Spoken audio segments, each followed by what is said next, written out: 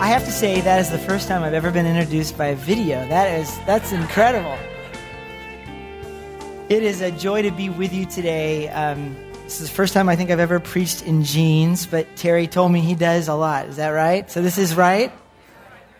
I told my wife, I said, this is great today. I get to wear my jeans. This is fantastic.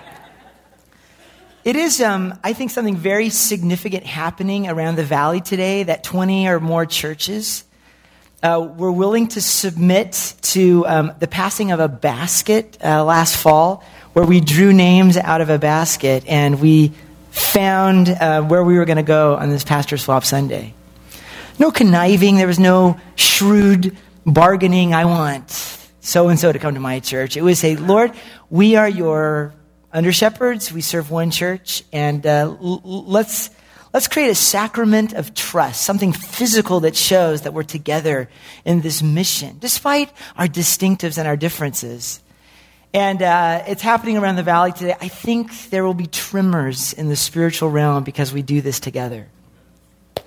I want to say I love getting to know Pastor Terry. He's been an encouragement to me. You guys are so fortunate to have him as a shepherd. I'm going through some things, and he was able to speak just some real wisdom into my life just recently, and grateful for that. Grateful just to this tremendous worship team that you have. What a gift. Someone that can make videos like that. I mean, that's kind of rare. So, very, very cool. Very good things happening. Great sound people in the back there. Brian is an old friend of mine, so listen, it's great to be with you. I'm just excited and excited to share with you on your series. You've been doing a series called Walk Across the Room. I know this is the fourth week, and I told Terry I'd love to just step into the groove of what you've been talking about and see if I could bring some thoughts to that. I know that you've been talking about 3D living. Is that correct? All right. So what was the first one? Delve friendships. Second one. Stories, which is now why Blake is saying, hey, come on, send us your stories, 100 words or less, and let's keep telling our stories. And then the third one, next steps, right. Today, we're calling today the grander vision living. And I want to see if I can put walking across the room into a bigger context. And let me tell you why. Recently, with the disaster in Haiti, I don't know if it left a lot of you just feeling kind of unsettled as you walked into your home at night with water and food and beds, and you think, man, there's tough things going on in the world. Or a few weeks ago at our church, we had a guest who talked about the pandemic of AIDS in sub-Saharan Africa as the largest human catastrophe in the history of the world, greater than maybe even Noah's flood. The weight of what's happening in Africa. And like no other time in history, we are exposed to the entire needs of the world, overwhelming, through paper, television, radio, internet. I mean, we're bombarded with it. Do any of you feel sort of overwhelmed by the needs of the world, almost suffocating us? There's a bunch of nails here. Is there any symbolism having nails on the... Okay.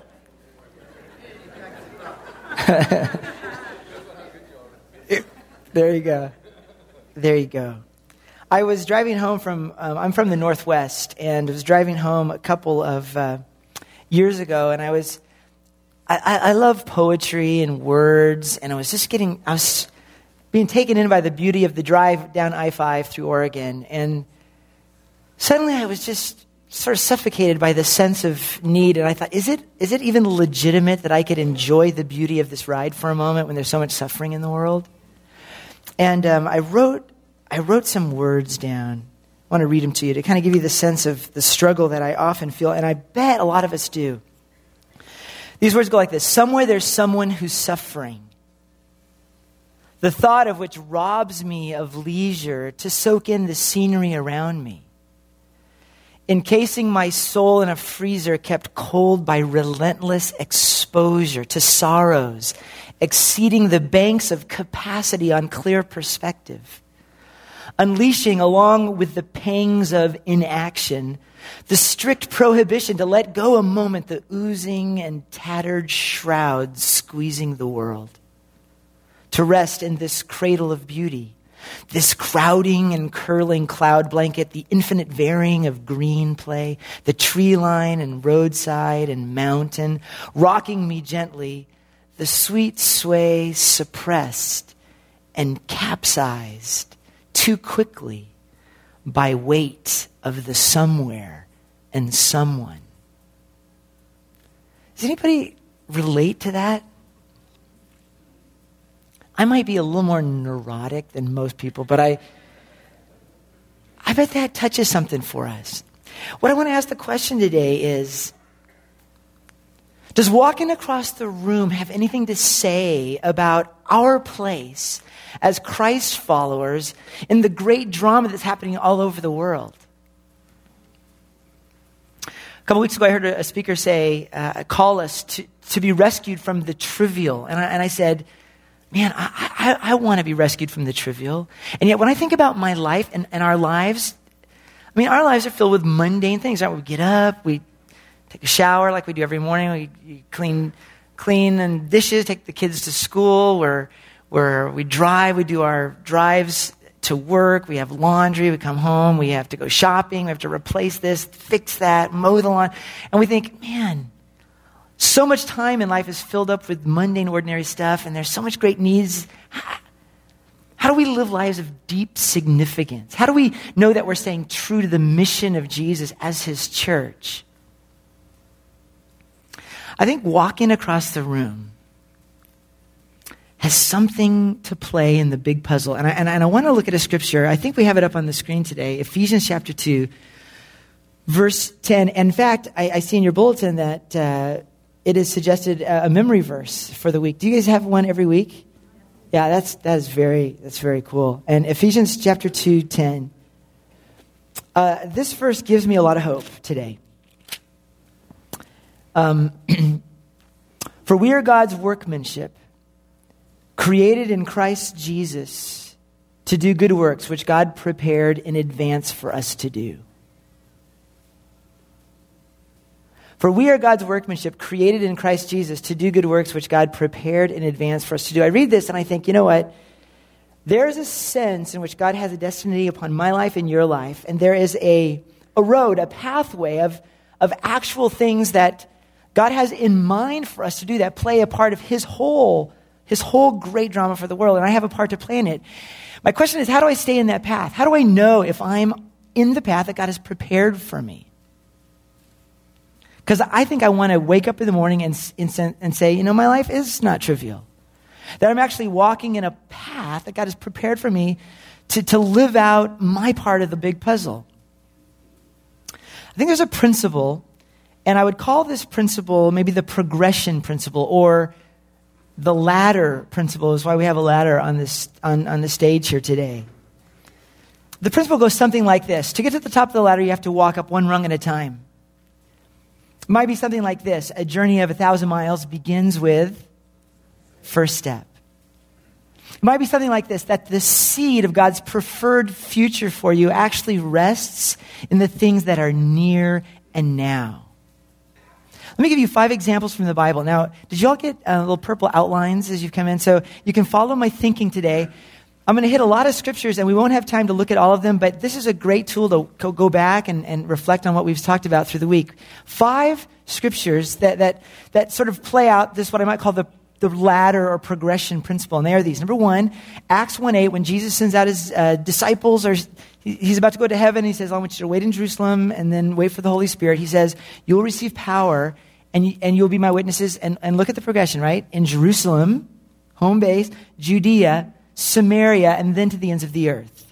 So it's interesting that Jesus outlaid a ladder principle. Jerusalem, Judea, Samaria, ends of the earth. Second observation, Jesus' own ministry, who's the model of our ministry, he comes and he makes it clear that he was sent only to the lost sheep of Israel.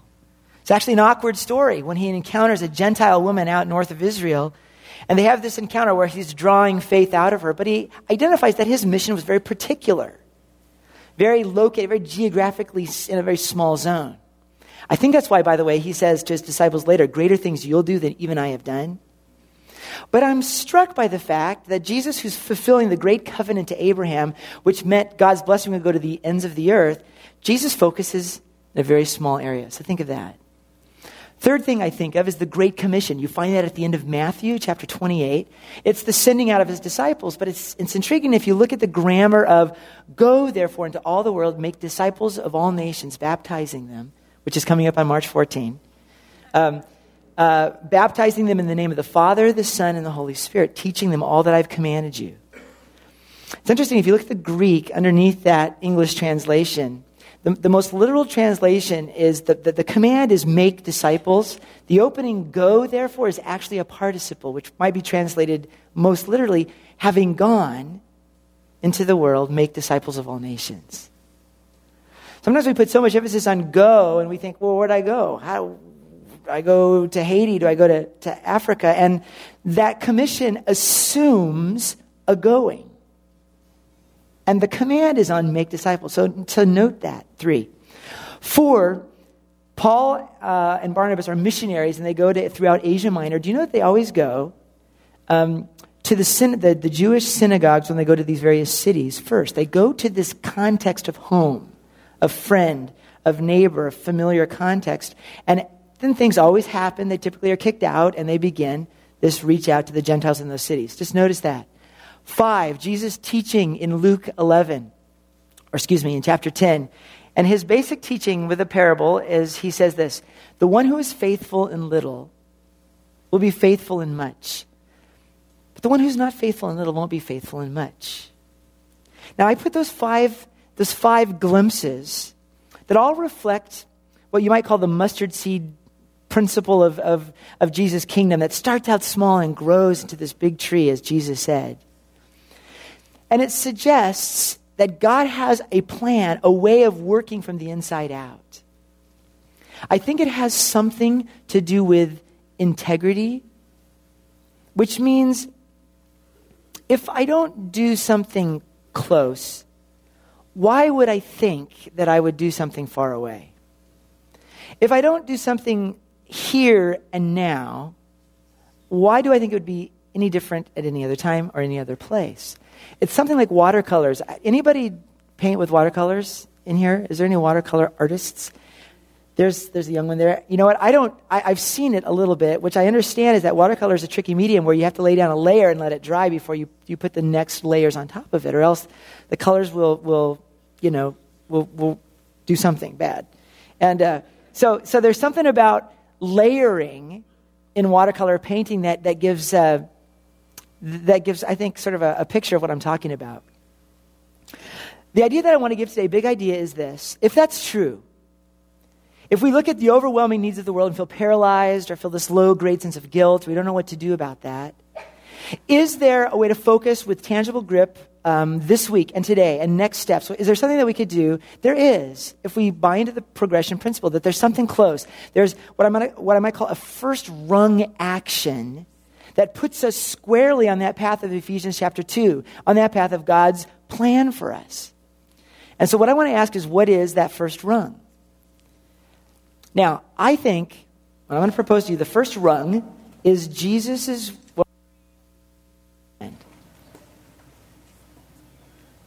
Am I still there? There he goes. I thought maybe I had muted myself with my elbow. John chapter 13:34, famous verse.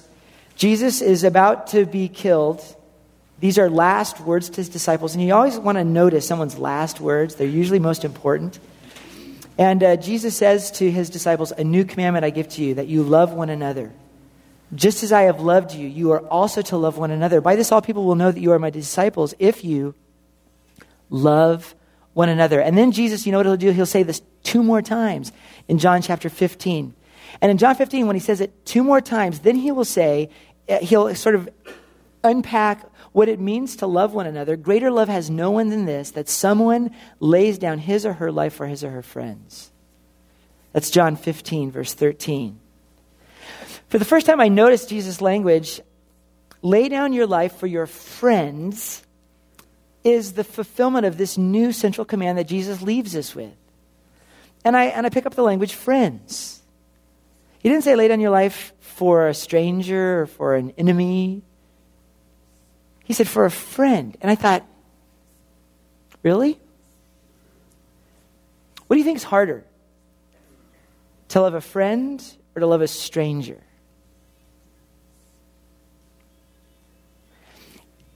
I think your intuitive answer would be stranger because, well, we don't know them. But stranger loving is typically event-oriented. It's usually sort of temporary. Friend loving, do you realize you can't get away from your real friends? I mean, you got them for a long time. And I include family in this. What's harder, to love a friend or a family member? Okay, I heard it. I heard it. Why? Because family, you have family. You have family all the way through. You can't get rid of family, right? What is a more profound form of soul training in love? I think Jesus is onto something. He'll say in 1 John, well, John will say in 1 John through the Spirit, he'll say, you know, if you can't love your brother who you can't see, how do you love God who you can't see? There's this integrity principle rising up that laying down our lives for our friends, for our family, well, that's a more rigorous form of love. Think about that. Let me share with you two more what I call kernel statements in the Scriptures. A kernel statement is when I think Jesus or someone in the Scriptures is trying to give a sort of a summary statement that sort of summarizes a lot of stuff into one simple concept. I think love one another is one of those. Another one of those is Jesus when he's asked I think it's, Luke 10. Someone says, what is the greatest commandment? I mean, now, the Old Testament has a lot of commandments, 700 and something. What's the greatest commandment? Do you remember what Jesus said to this particular scribe? Luke chapter 10, you can read it more later this week, but he says, okay, love the Lord your God with all your heart, with all your soul, with all your mind, with all your strength. And then he says, and a second is like it. Now he goes to the book of Leviticus and he says, love your... Notice again, it's language of the first rung. Love your neighbor as yourself. In these two things you fulfill all. He says all the law and the prophets hang on these two things. So then the scribe wants to say, well, exactly who's my neighbor? Let me get this clear. And then there's the story of the Good Samaritan, which most of us are probably familiar. If you're new to church or you're not sure about that story, it's a very famous story. You can read about it this week in Luke 10. But in essence, the neighbor is one who had a need that the guy encountered on his way.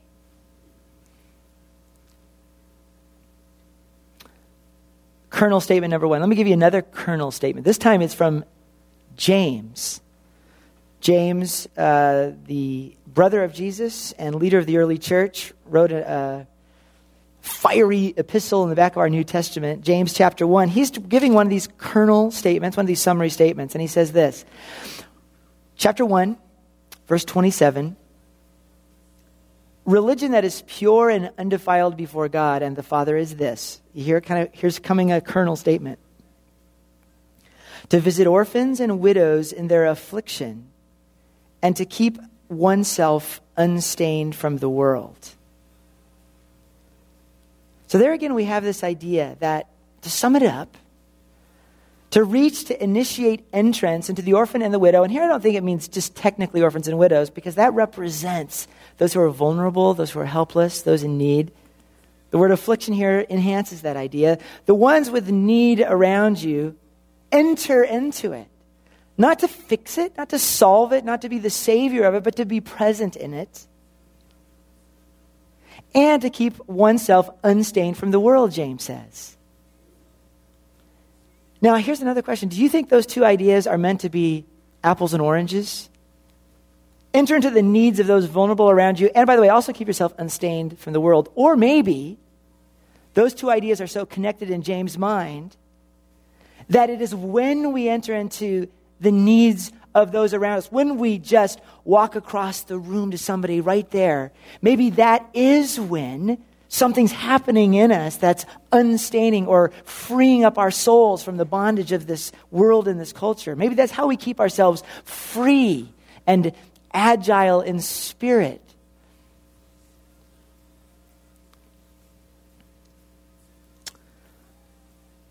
Summary so far. We want to live into the heart of the mission of God for us as his people. We live in a context with information overload that the needs of the world are overwhelming and paralyzing. What do we do today? What do we do tomorrow? There's a principle throughout the scriptures called the progression, the first rung principle that says that God answers the puzzle, the greater, more complex puzzle, one step at a time. So this week, find a first rung and grip and be faithful there and do that. That will put you squarely in the path of God's design and plan for you. What is that first rung? We've said simply, in the words of Jesus, to love one another. Extend it out to love your neighbor. Extend it out to love those around you where needs become apparent, where you could enter in and be present. So far, so good? Here's my question. There's a part of me that still goes, but is that enough? How does my loving my family, my friend, my neighbor, those around me, how does that help the ends of the earth? Have I just created a theological rationale to not have to worry about the news anymore? I don't think so. Let me talk to you about what I think is the integral connection between the first rung and the second and the third and the fourth and the fifth rung. It's this. First of all, do you know that you and I are not called to save the world? Do you know that's not the burden that God puts upon you to be the Savior of the world? There is already one. His name is Jesus Christ, and he's quite competent at it. Right? That's his shoulder to bear, not ours. Secondly, that Jesus is there wherever there is already. At work. The kingdom of God has broken into this world, and his reign is what we are to declare and demonstrate as we move through this world, and it's there. Secondly, Jesus' people are already there, all over the world, and guess what Jesus is calling his people in those places to do? Love one another. Love your neighbor. Love the orphan and the widow. So guess what? There's already operations everywhere. But it might be that as a burden forms in your heart, God might call you somewhere else. Past the first rung, past the second rung, maybe up here to the third rung. He might call you. And he made our ears, so he's able to tell you if he is. But when you think of a verse in 2 Chronicles 16:9, it says this, "For the eyes of the Lord range to and fro throughout the earth, seeking to show himself strong to those whose hearts are completely his." In other words, the work of loving one another, the first rung work before us, makes us eligible for any other rung work there might be that God might want to do. And if in fact he has in mind to call you to some circle, Samaria, to some end of the earth, if there is a design, your pathway there, it will always begin here. Always. And you don't have to worry about putting the plan together for yourself because it's not your plan anyway. And God's masterful way of working through this network of relationship is that he will, as I said earlier, put the seed of the top somewhere in this first rung. So sometimes you'll find a pathway to places unexpected in the relationships you already have. There's a woman in my church named Leanne Williams whose story inspires me because she has worked as an occupational therapist and has worked with Young Life Capernaum Project, which is a Young Life outreach to those students, young people with disabilities. And she's been faithful in that area of her life in rung one, loving her neighbor, caring for that. And opportunities have come at different times where she was asked to go give some teaching about disability ministry, first some years ago in Armenia, which led to some connections. This is a short-term trip, which led to some connections that asked her to come back some years later to Macedonia, which just led to interesting connections. And it was last year ago that she got asked to just go do some teaching for some Kenyan pastors in Africa about disability ministry. And she tells the story that she's there and the vice president of the country and his wife flies into this one place where they're doing this conference. And she's invited to the vice president of Kenya's home to talk about this ministry and meet him and his wife.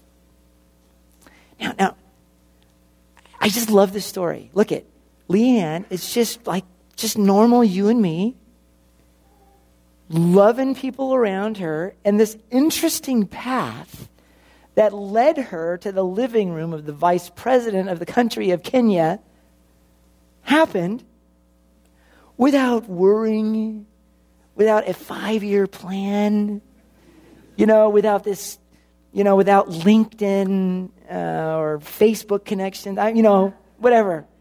We try to get it all worked out. And God is a masterful puzzle maker.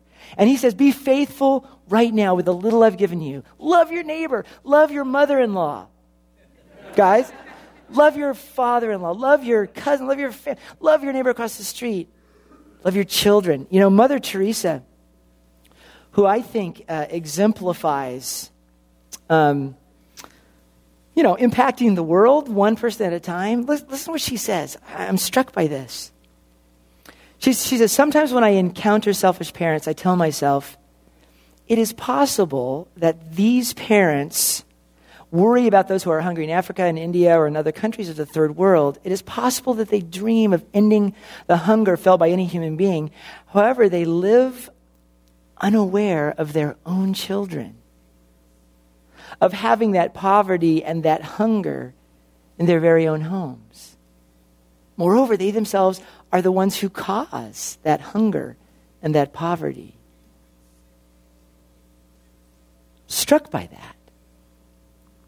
As a pastor who has children, I live with the, with the story, with the narrative of pastors' families that explode, because sometimes it's easier to be out loving a parishioner than being there with your family. And that story is duplicated by missionaries, but it can be duplicated by any of us. I hope you hear me say this morning that it's not either or. It's connected. But the good news is we have a first rung to begin on. Walk across the room. Love those within reach. It's part of God's master plan. Because if we could in fact arrange in just 2 days a worldwide sprint and take in every sight and sound underneath the firmament that wraps it all beneath the blue, I'll tell you something true. That every mountain range, each stretch of desert, sea, or prairie wide, each monument upon the earth, each trophy of a people's pride, each strange and wonderful and new. But still, I'll tell you something true. In every place, if you would take a moment just to stop and stare into the eyes of some small child sitting by the roadside there, whether brown eyes, green or blue, I'll tell you something true. You'll see the whole world there at once. A strangely close, familiar sight. The same horizon that you've seen while tucking in your child at night.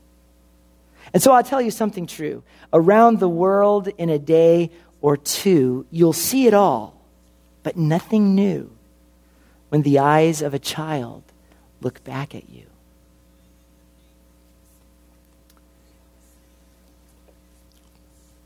Let's pray together.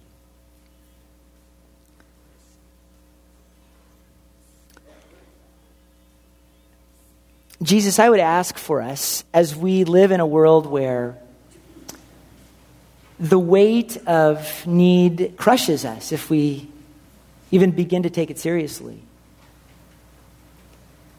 And for those of us who want to be faithful to you as sons and daughters of the living God and co-heirs with Jesus, the ruler, and be a part of the renewing of this world, it can be a bewildering path before us that we do not know how to negotiate out of our own wisdom. So I thank you for giving us a starting point, a first rung, where at least we can do that. We can do that at least as a way to position ourselves to be your tools, to be used by you, to be prepared for whatever you might call us to do in whatever way you'll call us to do it. would you set us free into that good news, faithful in the things around us, trusting you to lead us further as you will, content in faithfulness in the ordinary places, trusting that your supernatural work will have its way. Lord, we leave the burden of saving the world to you, and we ask you to strengthen us to love one another, to walk across the room and love our neighbor, to develop friendships and to hear and tell our stories, to look into these moments and discern what would you have us do or say as a way of expressing this first rung integrity.